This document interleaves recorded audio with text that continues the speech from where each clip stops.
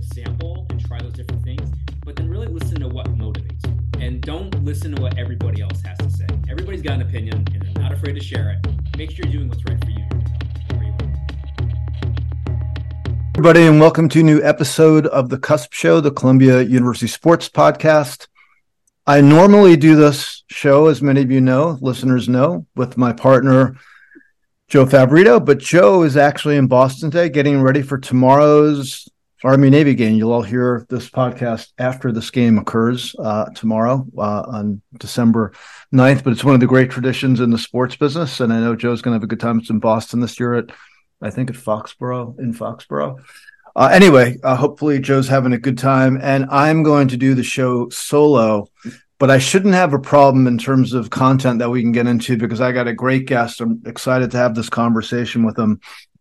This is an individual who has a wealth of impressive experience in sports and technology and marketing, really diverse background with some really interesting stops along the way, including Oracle, the NBA, the NHL, StubHub, all kinds of VC startup stuff. Really fascinating individual with a unique set of experiences that should allow us to have a great conversation. And now, actually for a while, he's been running his own consulting and advisory firm, 77 Analytics, which is advising dozens of companies and mostly I think in tech, but we'll hear about it a little bit. Anyway, I'm talking about Scott Jablonski. Some of you listeners from the business who maybe a little bit have been around the industry for a while may know him from his time at StubHub, NHL, and NBA.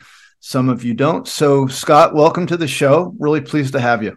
Thank you, Tom. I'm really happy to be here. And I'm really happy about that intro. That you could not have made me sound more accomplished. So thank you. I appreciate it. Well, I was looking at your LinkedIn profile earlier, and I think I need to do like 5 scrolls to get to the bottom, get to the bottom of it because you've done so much stuff. Anyway, Scott, why don't we just let you introduce yourself more properly?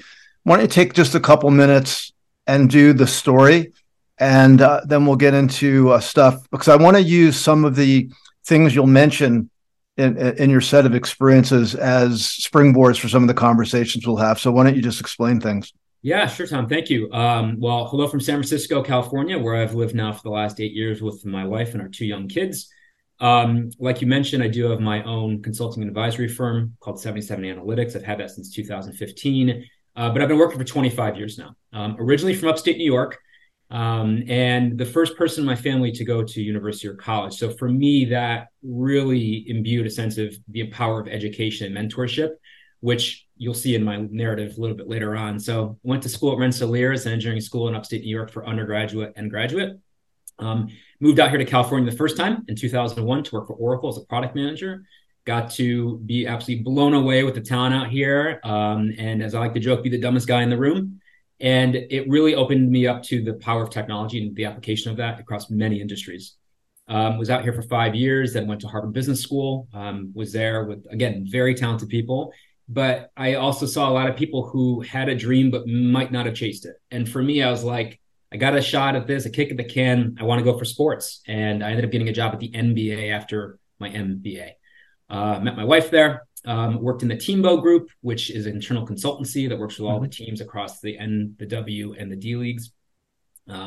Really loved it, had a blast for a couple of years, and then got a call from the National Hockey League to come over and do a bit more of that and build out sort of a mini Teambo, which we jokingly referred to as Scottbo. So did that for 6 years, worked on collective bargaining, worked with very intelligent and accomplished owners and the Players Association as well. And then after 8 years in New York at the leagues, my wife and I wanted to move back to California, where she's from, where I was living at one point, and start a family. And that's when I started the consulting and advisory firm. So I've been doing that for the last 8.5 years. I did have a break for a little while I went to StubHub and was a general manager of their NBA, NFL, and NHL businesses. Again, great learning experience, loved it. And as you alluded to now, Tom, my focus is working on with younger tech companies, pre-seed to Series A. First started in sports, but then started to broaden out into health and fitness and consumer. Now I'm working in AI. So it's a really fun time to be working with these companies and such brilliant, intelligent, driven founders who are teaching me things every day. That's the best part for me. So I'm very fortunate to have had that experience. We're sorry. I have so many questions, but let's start with this one because you and I've had similar experiences of working for large companies and then doing consulting. I think this is a really interesting question, especially for young people thinking about how to develop their careers.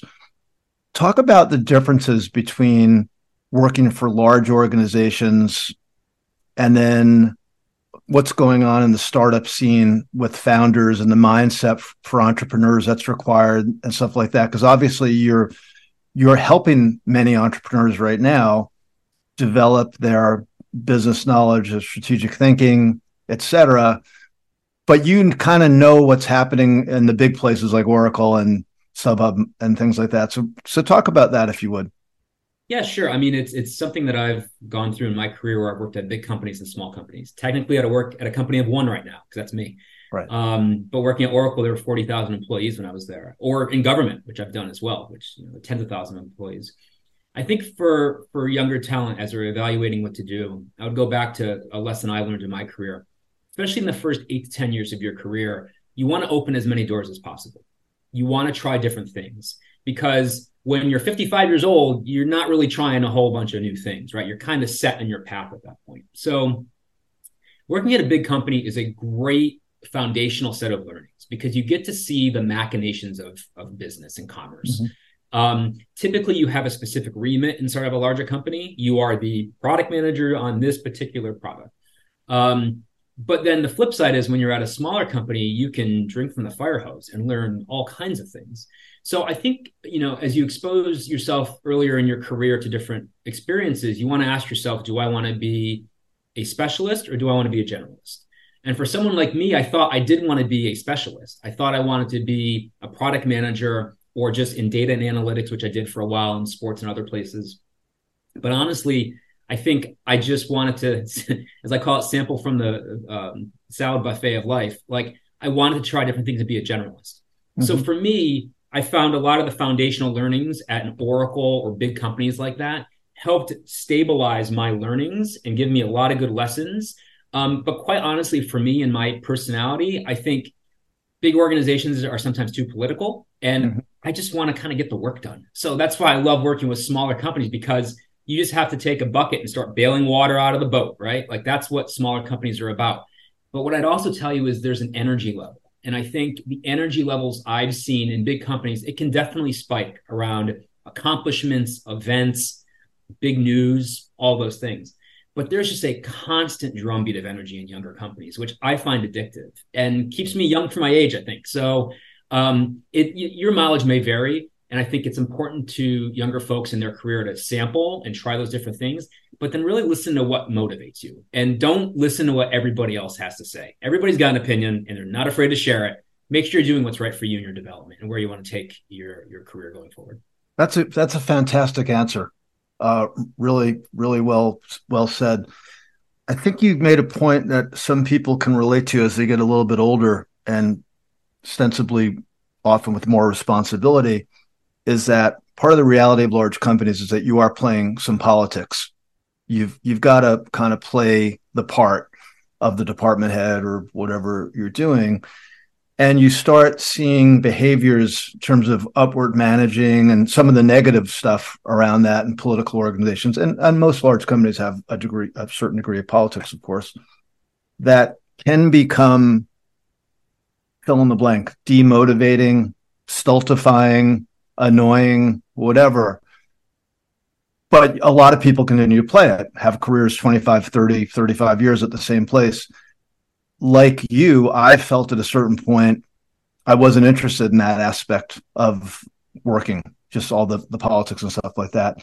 And so it's a topic that comes up a lot in career discussions in that there are a lot more options right now in the marketplace, obviously for people. But I think that combo of foundational experience at larger companies and then some exposure to small companies to really round things out is a smart combination or compromise, let's say. Well, the way I've thought about it too is, especially given my kind of non-traditional background and upbringing, that you hear the term, it's a marathon, not a sprint. And I think that's the easiest way to describe a career. However, I actually think a career is not a marathon, but several 5Ks, one after the other.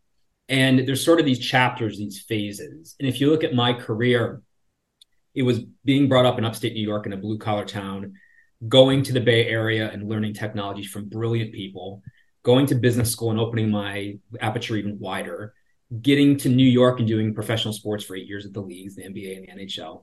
And now these last 8.5 years in San Francisco and building my own business, and the StubHub experience. So for me, those have been the checkpoints along the way, and there could be another checkpoint tomorrow. We'll figure it out. But I tell, especially again, people who are a little bit more nascent in their careers, to think about those phases, and your tastes change. Right. Right. Absolutely. Mm-hmm. Right. And I think the biggest difference between a big company and a small company in terms of the employees and the staff is risk profile and risk tolerance. And right. When you're 22 years old and out of undergrad and you don't have a spouse and you don't have kids or a mortgage, great, load me up with risk. Let's go. The world's, my oyster. But as you get later into your life and career, you have more things that you don't want to let slip by. And I think that's where you become more risk averse naturally. And just as a broad generalization, I think you find people, like you said, Tom, some people have been 20 years in their career at a big company.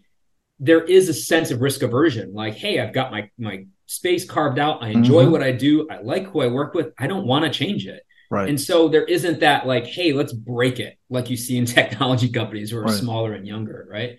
So it's all about your risk profile and what you want to do. And for me, working with and advising the younger companies, I get to taste a little bit of that risk, but still be able to work with a bunch of companies and kind of have a portfolio of things to balance against. Yeah. Well said again. Let's talk about when you first got into sports. It was 2008-ish, 7? Okay. So early stage social media, early stage mobile. iPhone actually launched in 7, as you know. The world was about to change quite dramatically as it related to digital technology and its role in sports. How did you handle what occurred after you got into it? Because things were quite crazy for a few years there, like late aughts, going into the age of full mobilization, dominant social media, early streaming, etc. So talk about like what you witnessed along the way. Yeah, the first week I was at the NBA, the Donaghy ref crisis broke. Interesting. Okay. My 5th day on the job on a Friday, David Stern, who was then the commissioner, had an internal meeting. He actually did a press conference about it. And then we had an internal event, just scheduled, ran in like a summer event.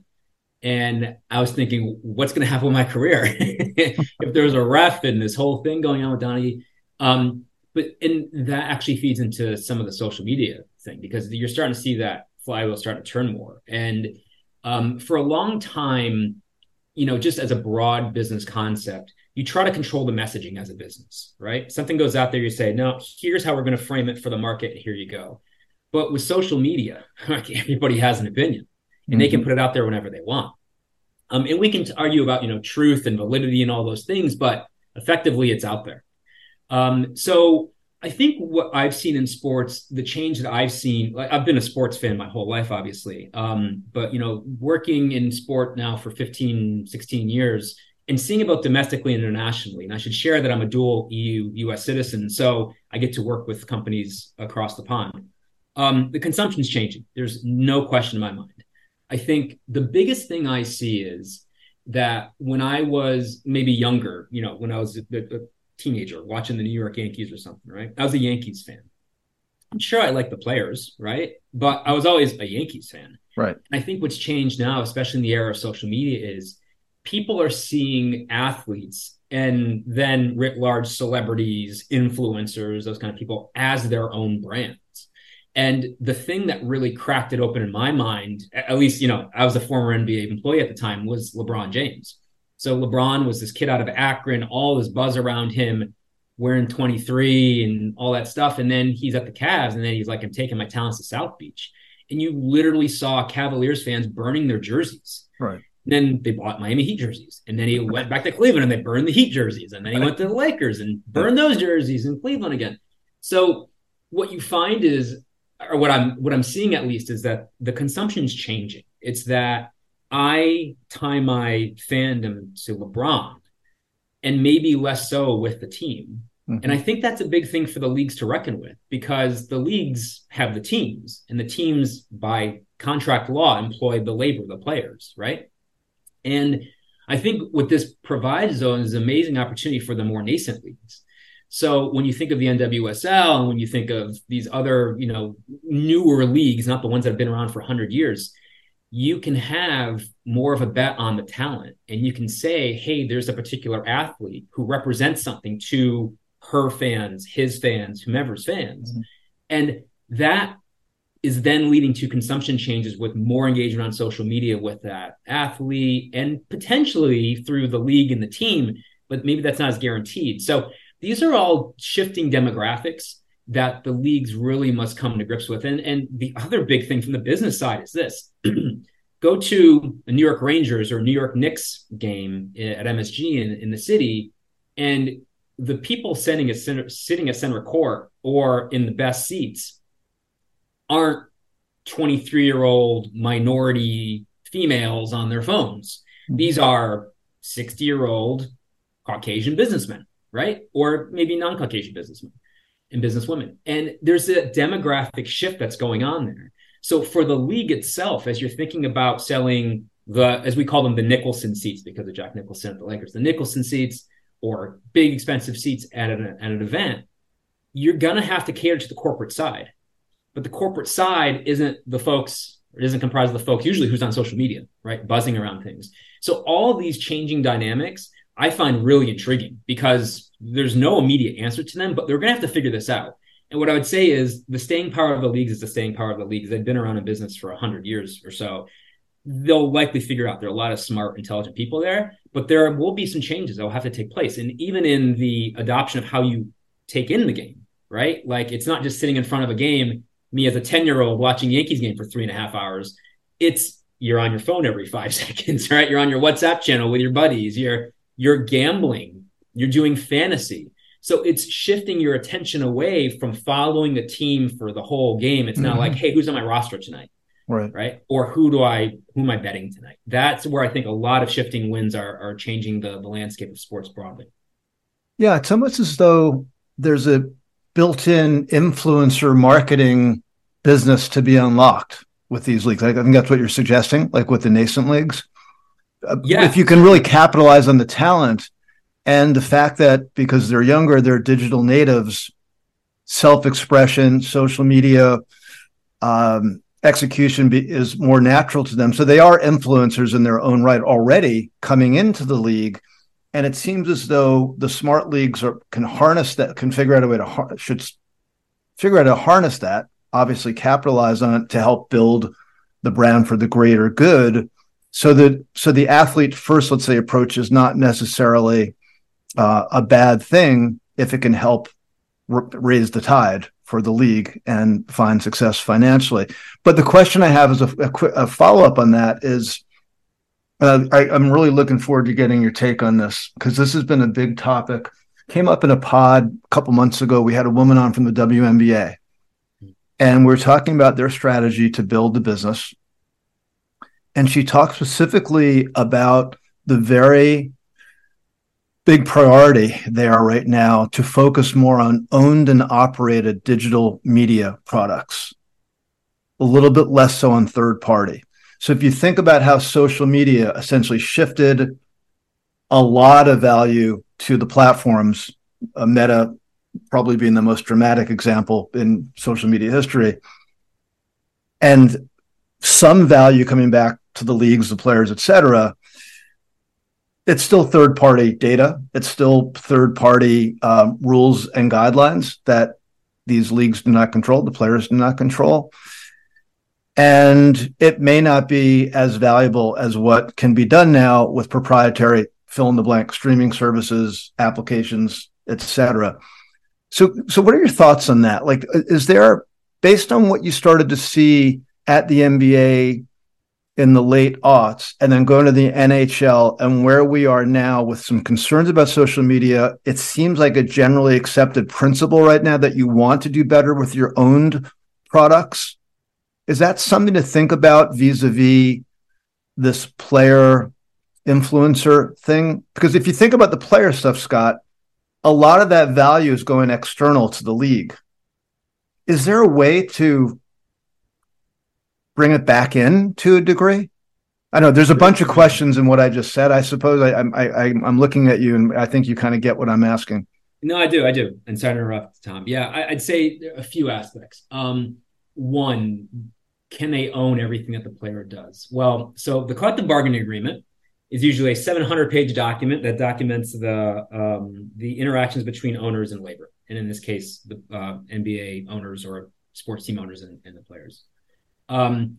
They share revenues, and there's all these things that are outlined there. But effectively, one of the challenges is, as an NBA or another team owner, you kind of can't control what your player says. Now, if somebody acts out of line, they can be kind of given a penalty, financial penalty, right, whatever, can't play, whatever it is. So there's some things that the league, as just a concept, will never control because they can't control what the player does. I think the thing I've seen in the last 15, 16 years of sports is, and the thing I based a bit of my career around, was the data. And the data is really the value. So I think the easy way for any entity to say, hey, we're going to commercialize this business, is to get a contract and get X millions of dollars for it. Hey, we've commercialized it. The money's in our account. But the data, I'd say, is just as valuable. And now extracting the value out of that data has gotten easier over time. It's still not all the way there. But the third thing I mentioned, in addition to the collective bargaining agreement and the data, is where AI is taking us. And here in the Bay Area, it's like you walk along the street and there's like, you hear AI, AI, AI. It's just nuts. But AI is based on data.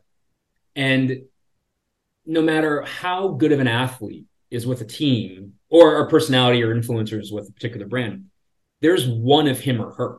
Like, that's it. Humans don't scale in that sense. So AI is now creating digital influencers that are earning thousands of dollars a month, right? These people are not real. They are AI generated. But also, I think more importantly, AI is bringing customized journeys to a user. So the way it used to be, as you well know, Tom, was, hey, we've got this population of people. We got group A and group B. Okay, we'll treat A this way and B that way. And then it starts to split and fragment and splinter more and more and more. And now I was at an event just about a month ago, and somebody was saying every user on our site has a unique customer journey, every one.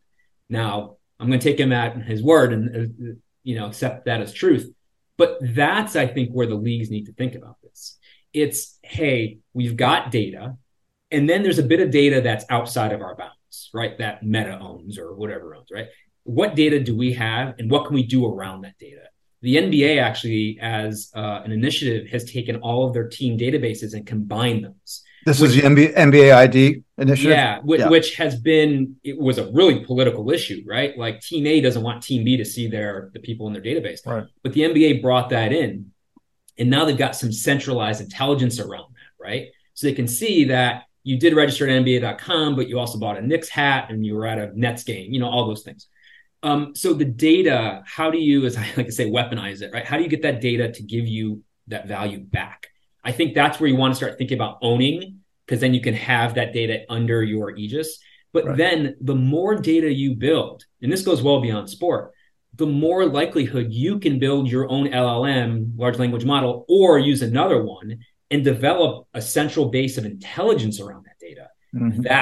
That's where it gets really, really powerful. Right. And right now, when you go on ChatGPT, OpenAI, and kind of pop a question, and it kind of goes off into the cloud and it learns, right? And that data's gone. Like, you can't keep, it's not like yours to own. Right. But these larger entities, whether it be sports entities or non-sports entities, have to think about the data they have and how do you start to build the intelligence around that to inform unique customer journeys, to inform how to market to people. That's where AI is taking us. And I think there's a little bit of froth in where we are right now, and it'll cool back off, but that's where this journey takes us in the next 5-6 years. So in a very long-winded way of answering the question, Tom, I'd say it is important for the leagues in this case to think about ownership, especially as a resultant amount of data is owned by them and then can be operationally turned into something larger using AI and other technologies around this. That's a really interesting thought about having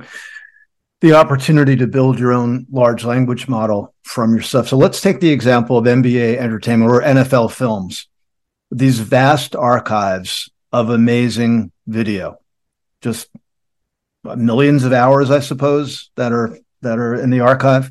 John Facenda, and probably most of those doing the voiceover. Yeah. What are some potential use cases of, let's say, an NBA specific LLM? Yeah, I'll give you this example. So I actually advise a company out of Australia called Social Trait, and what they're doing is creating AI cohorts to push content through to evaluate the efficacy of that content. So imagine you're a brand and you could have text, you could have images or video and say, how will people react to this? Right? We've seen what happened with Bud Light. We saw what happened with Target. We've seen what happened with other brands when they put a message out there and it doesn't really resonate, or it turns around and goes absolutely haywire. I think any of these leagues, try to quote unquote protect the shield, right? They want to not sully the reputation of the league, the teams, its members, its players, its owners. And, they wouldn't have to build their own LLM to do this, but I do think there's a lot around the messaging and the targeting that these leagues could do with AI. Now, building an own LLM, if you're sitting on, let's say, NFL films, you're sitting on 60 years of video content for them, 70, whatever it is. 70, started in the 60s, yeah. Yeah, something like that. And you have the purchase behaviors from your consumers, and you have people who've done surveys, and you have people who've bought Green Bay Packers hats, and you can start to stitch these things together and think about new ways to bring personalized content to a fan, knowing that he grew up in Green Bay, was the biggest Packers fan in the world. His family relocated to Miami when he was a teenager, but now he lives in Los Angeles. And if you were to look and say, who's this random person in Los Angeles and why does he like the Packers? No. It starts to make sense, right? And I think that is the holy grail for where things are going. We're still far away from it. There's a lot of things to kind of, all the pipes to put together and the wires to connect. But that's where I think the power of artificial intelligence and these other like technologies can help these massive brands like sports leagues and other non-sports entities. Yeah. Scott, let's talk a little bit about the core product of sports, which is the live games. And the reality that the market has become way more complicated in terms of distribution and discovery for the fans. So that this is an issue with a bunch of sports, perhaps none more so than soccer, where you want MLS, that's obviously Apple. You want Champions League, it's Paramount, CBS, Premier League, NBC, Peacock, etc. I think one of the Sportico guys did a chart a few months back where he said if you're a full-scale soccer fan of all global soccer, to get everything you'd want, I think you needed 11. I think there were 11 streaming services on the list. Yep. I know from all my work at Columbia teaching and being around young people all the time, this is a really fraught issue. These young people are not necessarily subscribing to these services, as you know. Maybe there's some there's password sharing going on. There's the use of pirated streams, which I think is actually way more prevalent than the industry talks about. But how do you square this with all the great opportunities that you just talked about through AI and advancing data collection and data analysis, when the core product is actually, in terms of the fundamental delivery and discovery, is more challenged than it ever was in the history of modern sports since TV in the 1950s? It's a huge lost opportunity, Tom. This summer, my wife and I and our family, we went to Europe, and we were there for a couple of months, and I got to meet some big soccer clubs who shall remain nameless. But what they talk about is we have fans all around the world, and we don't know where they are and what they're buying and how they consume us. And these, especially international football, soccer brands, are massive entities with 100+ years of following, right? Very jingoistic. And hundreds of millions of fans, right? Of course, yeah. And it's very easily consumable sport. You can play soccer football by getting a ball of wound up cloth, putting a couple of sneakers out, and you've got your soccer pitch there, right? So the headline here is that there's a ton of lost opportunity. So as an example, I love Premier League. I watch it every weekend with our daughter and my wife and our young son. And yes, I have Peacock for that. But yet we cut the cord a couple of years ago, and we don't have USA Network. So I can't see some of the Premier League games because I only have Peacock. So then you think about, okay, it's Champions League game on a Tuesday night. I got to get Paramount for that. So you're exactly right. And I think the way it's being captured right now is through those fan networks, maybe like a Bleacher, maybe like other ones that say, hey, you're a soccer football fan, come here and follow, right? Mm-hmm. And we will provide you the news across these different areas to try to at least stitch together some central concept of being a quote unquote soccer fan. Myself, I'm on Reddit, right? I'm on the soccer subreddit, and I'm looking through there, and they're covering English Premier League, Bundesliga, MLS, Liga MX. And for me, I can catch my news in all one central digest, but none of those teams, Club America doesn't know that I'm a Club America fan from Liga MX. They have no idea, right? So that's a lost opportunity. And I think we're talking about a huge commercial opportunity to tie those parts together. Now, the problem is, like you said, the fragmented media market. So you need to start consolidating that. And I know CBS has been doing a lot around this investment around Paramount. Obviously, the NBC folks have done it around Premier League. And the Premier League just redid their rights for $6.7 billion. But yeah, it's a huge lost opportunity, and I wish I had these, silver bullet answer how to unify all these. I mean, well, let me just throw a potential silver bullet solution. Theoretically, is you use the word consolidation. Is the Apple MLS deal a model of what should be in the future? It certainly could be, because it makes it much more accessible to people. And I think right now, Tom, the cost and the resource needs to grab someone's attention get higher and higher every day. Right. So if you have the brand power of MLS and Apple and making it easy to consume that's great. Right. And you want to put your product right in front of your consumer and say, don't you need this? Yes, you do. Great. Let's give it to you. Versus having, like you said, like the pirated things. Well, I got to find this pirated thing. Well, that link isn't working. I got to try this one. And ultimately it builds frustration for the user. Although that person wants to follow it, even in an illegal manner, the difficulties are, I just can't consume it. So what happens is you start to lose the love for it because you're not watching that game. You're saying exactly. That's kind of what I'm getting at. Like, is that like an existential threat that fandom will not develop? Or you could make an argument that, to your point about capturing all the highlights, whether it's on Reddit or Instagram or whatever, that there's very liberal distribution of highlights. Mm-hmm. I know a lot of young people who don't necessarily watch many live games, but I would call them serious fans of the sport. They're just literally not watching what we consider to be the core product. They don't seem to mind because typically the best events and actions in those games, the highlights, are freely available. That plus all the other free stuff you get in social media, that may be enough for a certain type of fan, particularly if they're younger. So you've seen the stats, Scott, that when you look at the demo breakdowns of television, it's kind of shocking how little TV watching is going on. And even the NFL does not do that great with younger demos, even though they dominate everywhere else. So the point is, like, is there a middle ground for a league where you're distributing your core product properly to make the money you want to make, but also have the reach and influence that you want to drive fandom and still play that game, that third-party game of social media?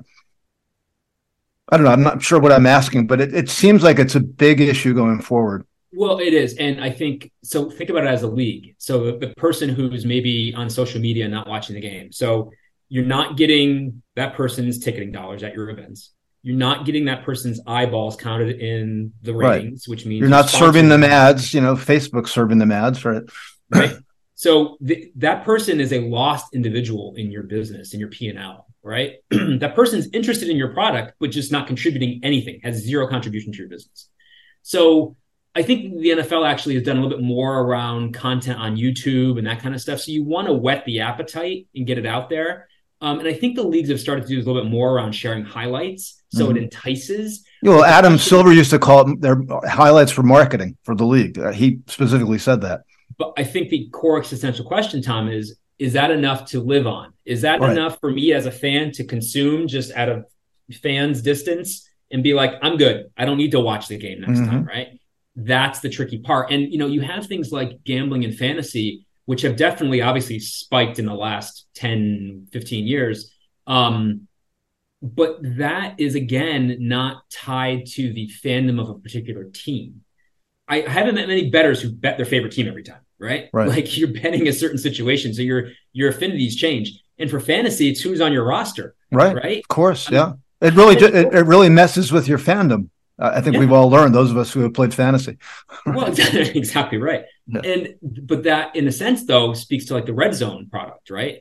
Or there's a similar product for Peacock that they use for some of the English Premier League Right. matches, where I know I've got a player on this team and a player on this team. I can see everybody at once. That's a perfect hand in glove fit. But it's still messing with the idea of consumption and how to monetize that fan. So these are the core issues that, especially as media dollars are going to start to crest potentially and maybe come back down, like these are the things that are going to affect those discussions. Yeah.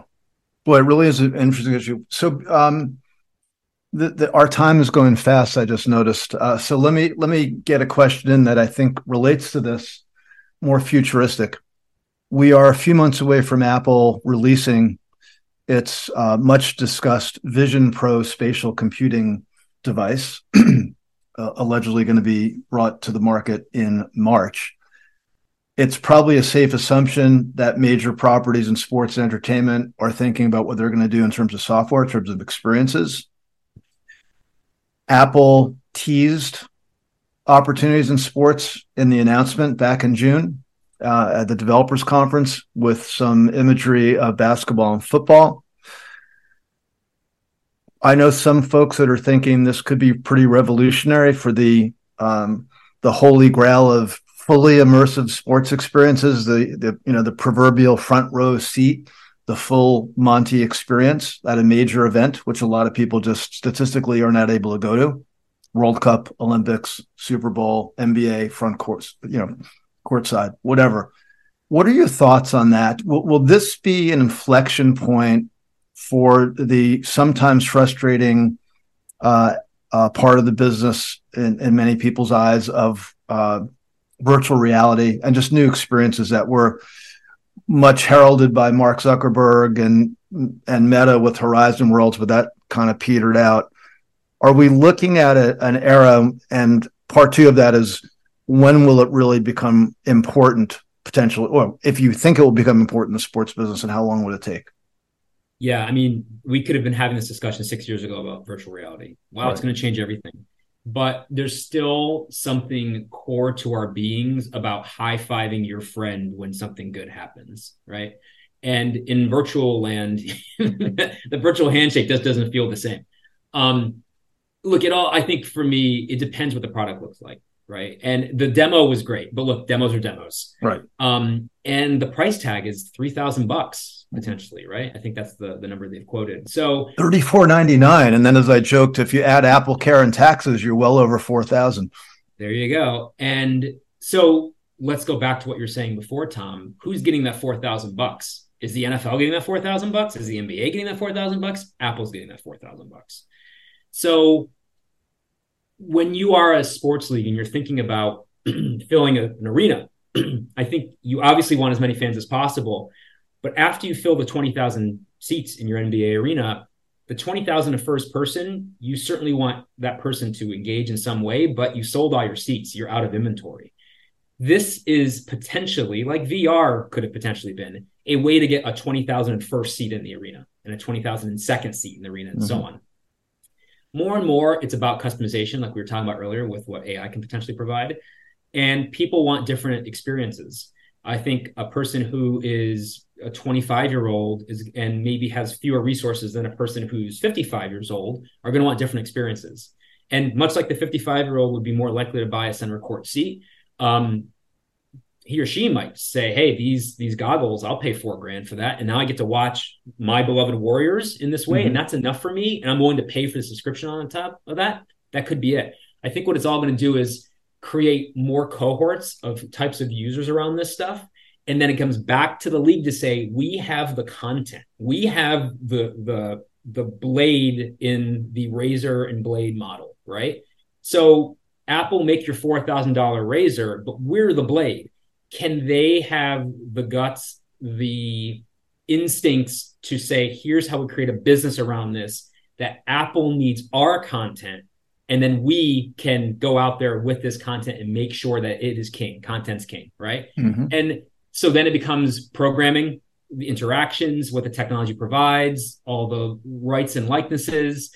And unfortunately, a lot of times that discussion gets mucked up in the legal discussions and the partnership discussions and how do all these things work. Hopefully they can figure a way through, because I would love for nothing more than to have an amazing experience where I could experience something like in the arena, but it's not taking our two young kids with me to the arena. Right, right. And doing all And you those could things. conceivably do it socially, to your point. I mean, social experiences are great. And I think that's anticipated in how this would work in terms of this specific device. Yeah, no, it's going to be interesting to see. It just feels as though that we know the tech will improve. That's always the case. We know the prices will come down. That's always the case. We know Apple has been good at making markets, sometimes quickly, sometimes slowly. A lot of people poo-pooed the iPad. A lot of people poo-pooed the Apple Watch, and it was crazy to watch what unfolded. So it's going to be really, to your last point, it's going to be interesting to see how the leagues play their hand here. Because I agree with you. Ultimately, companies like Apple, and we already know this because there's a sponsorship between, for example, the NBA and Meta now for VR products, experiences. Ultimately, they're going to need sports rights, in my opinion. So it's going to be especially interesting to watch because it's juxtaposed against just media distribution, regular media distribution. So if you think about the existing Apple MLS deal, one would conclude, I think it was done as a 5-year deal, I believe, maybe. I don't know if you remember. But anyway, that, yes, well, Vision Pro will be out in the market during the time this deal is intact. Would MLS start experimenting with Apple's help in this area? I think the bet is probably, good answer is probably yes.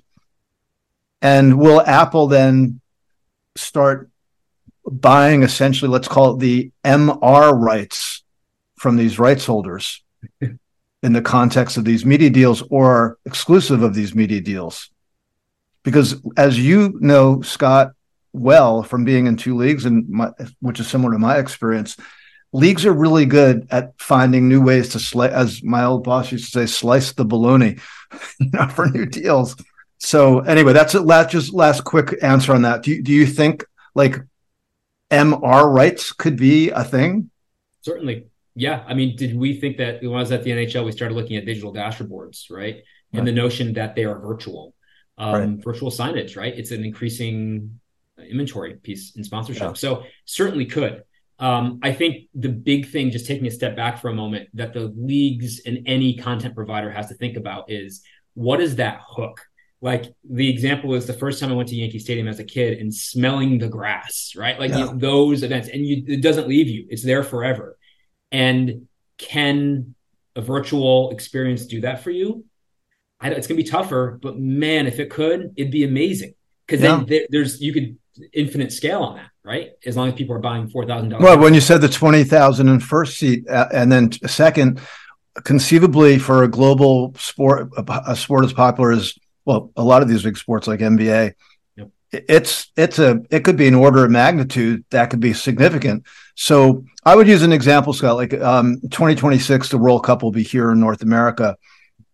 And if you could tell a lot of people around the world that they could get a really great immersive experience, conceivably through Apple Vision Pro or something like it, and the cost for access, like a pay-per-view or pay-per-event, let's call it, is, I'm just making this up, $100, something affordable and modest. I mean, they they could make an amazing amount of money if this could scale on a global basis. I'm not saying it's going to happen, but it feels like that future may not be too fanciful. Like it could work. No, and it's that hook. So I was I was in Mexico City last year and I was at Estadio Azteca. That is where the 1986 game of Maradona versus England happened, the hand of God. And he scored the other goal, which was better than that. And to this day, the bulk of their people taking the stadium tour are Argentinians because they just want to be where it happened. Right. Right. Mm-hmm. And they'll be hosting the games, obviously, in 26 with a lot of other stadiums and venues. So it's all about that hook. Like, what's that hook? If I could go and experience what that was like as an Argentinian fan, or maybe not as an English fan that day, those kinds of things, that's where it's like, wait a minute, this improves the scale hundredfold, right? Like that's where you want it. Yeah. It's really fascinating to think about because there's going to be so much creativity that'll come to this and so much stuff intertwined with marketing and commercialization. It's going to be, I think over time it'll become a bit of a game changer, but we'll see how it unfolds. Anyway, we've got about less than 10 minutes left. Let's turn to our last segment. I gave you fair warning. So 2 questions we ask all the guests, Scott, as you know. One is, and you can make each answer. Let's make the first answer relatively brief because I think the second answer would be more interesting to the listeners vis-a-vis the advice. But on the first one, what do you use to stay up to date and stay smart? Anything you want to highlight or point out? Yeah, sure. I'd say a few things. I'm living under the banner of you are the amalgam of your 5 closest friends, right? So it's the people that you surround yourself with. And thankfully, in New York City, in San Francisco, we have an embarrassment of riches of intelligent people around us. So selfishly, I'm going to say I've gotten to know so many really intelligent and bright founders and advisors and investors. I try to surround myself with them because I want to learn from them. Mm-hmm. Now, if I can't, remember, humans don't scale that well. So if I can't be at every event, then it's like, how do I follow them on LinkedIn? How am I checking out news and posts? So we've talked about before, stratechery with Ben Thompson. I think he's really bright and really adept. Lenny Rakitsky. I think in the sports side, there's even, there are certain people on LinkedIn that are intriguing. But for me, I'm looking more at the tech side of it and then kind of taking that back to my sports experience and saying, how do I look at it through that lens? Right. And even when you look at a company like Carta does options for companies. So if you're setting up a cap table and you have certain investors, certain employees, Carta produces all of these results from all the companies they use, all blinded, to show you what compensation rates look like or what's going on with Series A companies raising, that kind of stuff. I'm a data nerd at the core of it all. That's where I love learning from. And then additionally, there are some books I might recommend. One that I read recently was based on career, was The 4 Elements. It's by a guy named Tim Butler, who heads up the Career and Professional Development Center at Harvard Business School, where I went to school, and talking about how identity, there are 4 elements: identity, community, necessity, and horizon are so important in defining one's career. Like, who are you? Who are the people you want to be around? Why do you need to work, right? Hey, I've got a mortgage. Hey, I've got whatever. And then the horizon, where do you want this all to go? So for me, I love to surround myself with really bright people who know things that I don't know and try to learn from them through osmosis, whether it's on the technology front, a bit of the sports front as well, and then also just personal development. Yeah, that's a good answer vis-a-vis well, I liked all of them, but the point about reading the data and reports that are published by the companies themselves. So whether it's the Deloitte sports reports, the stuff from Sports Innovation Lab or Sports Tech X or the free stuff Ben Thompson publishes. There's kind of an endless array of things to use for reference and learning. Also, the fact that most of these organizations that do events, typically after the events are done live, they will publish, for example, conference panels and things like that. That's another good thing. Okay, last question. Can you offer some career advice, particularly to the young people getting their careers going? I shared a little bit of this earlier, but remember, these are multiple 5K runs. This is not a marathon nor a sprint. So tastes change. The world changes outside of you. It's macro things that are going on with technology, with unfortunately, war, everything else going on in the world right now. Those things are out of our control. But we have things in our lives which we can control. And it's the stage of your life, where you're living, who you're living your life with, potentially kids, pets, spouses, all that stuff. And just remember that it's okay to change your tastes. And people are going to say, hey, why did you leave that job for this one? What are you thinking? There's actually another book I'm going to start reading quite soon. I've downloaded it at least. It's called The Pathless Path. And it's about somebody who was at a consulting firm, had a very kind of nice title doing his thing, and just realized it wasn't fulfilling, it wasn't satisfying to him. So he moved to Asia with his wife. They lived very cheaply for a while. And now he's produced some books, and he's been writing, and he's making more money than he ever did before. And he loves it. And I think we all get caught up in the grind, the rat race of things. And if you can just take a step back and say, does this really complete who I am? Is this really what I want to do? Because when you think about it, the most time you spend is at work. I met my wife through work, in real story. So you just make sure you're putting a lot of effort into finding out what you want to do. And it's not a shame if you don't like what you do, but it's a shame if you don't do something about it. So just take those mile markers every so often, take a health check. Is this right for me mentally, physically, socially, intelligently, like intellectually? Like that's what's really important. And I would just tell the listeners to not get caught up in what other people say or want you to do. That's a good answer. Yeah. And also just to put yourself in position, particularly when you're young, to be learning. You don't have to love the job necessarily, because as I like to say, it's not a life sentence. You may do this for a year or two, but as long as you're learning something from it, then you got to consider a valuable experience. I think everybody we know, I think it's fair to say, you and I have been around for a while, everybody we know has had really good jobs and some not so good jobs. That's just the way the chips fall. And you have to kind of accept that going in. But if you can actually take something away from those less than perfect experiences, that's at least a net plus. I could say with 100% confidence, I learned more from the jobs where it didn't work out more so than the jobs where it did work out. Yeah. That taught me, and that's how you learn. And you dust yourself off and you pick yourself up and you go in and keep those lessons in the back of your head for the next one. Yeah. All right. Well done. Thank you for that. Scott, if any listeners want to find you and what you're up to in the biz, where should they look? They can find me on LinkedIn. Again, Scott Jablonski. My user tag is Scott M. Jablonski with my middle initial. And then also my company is 77 Analytics. That's 77analytics.com. It's just a little bit of information on me and links back to my LinkedIn. But you can find me on there. Nice. Perfect. I can't thank you enough for your time and this great convo. I'm sorry Joe missed it, but he'll, at least with the podcast, you get to listen to the ones you missed. And it'll be out soon. But thank you, Scott. That was a great combo. I actually wish we had more time, because I think that those last couple of issues about where things are going is infinitely fascinating to many of us, because it feels like we're on the brink of some pretty significant changes as we get deeper into this decade. So appreciate your thoughts and everything.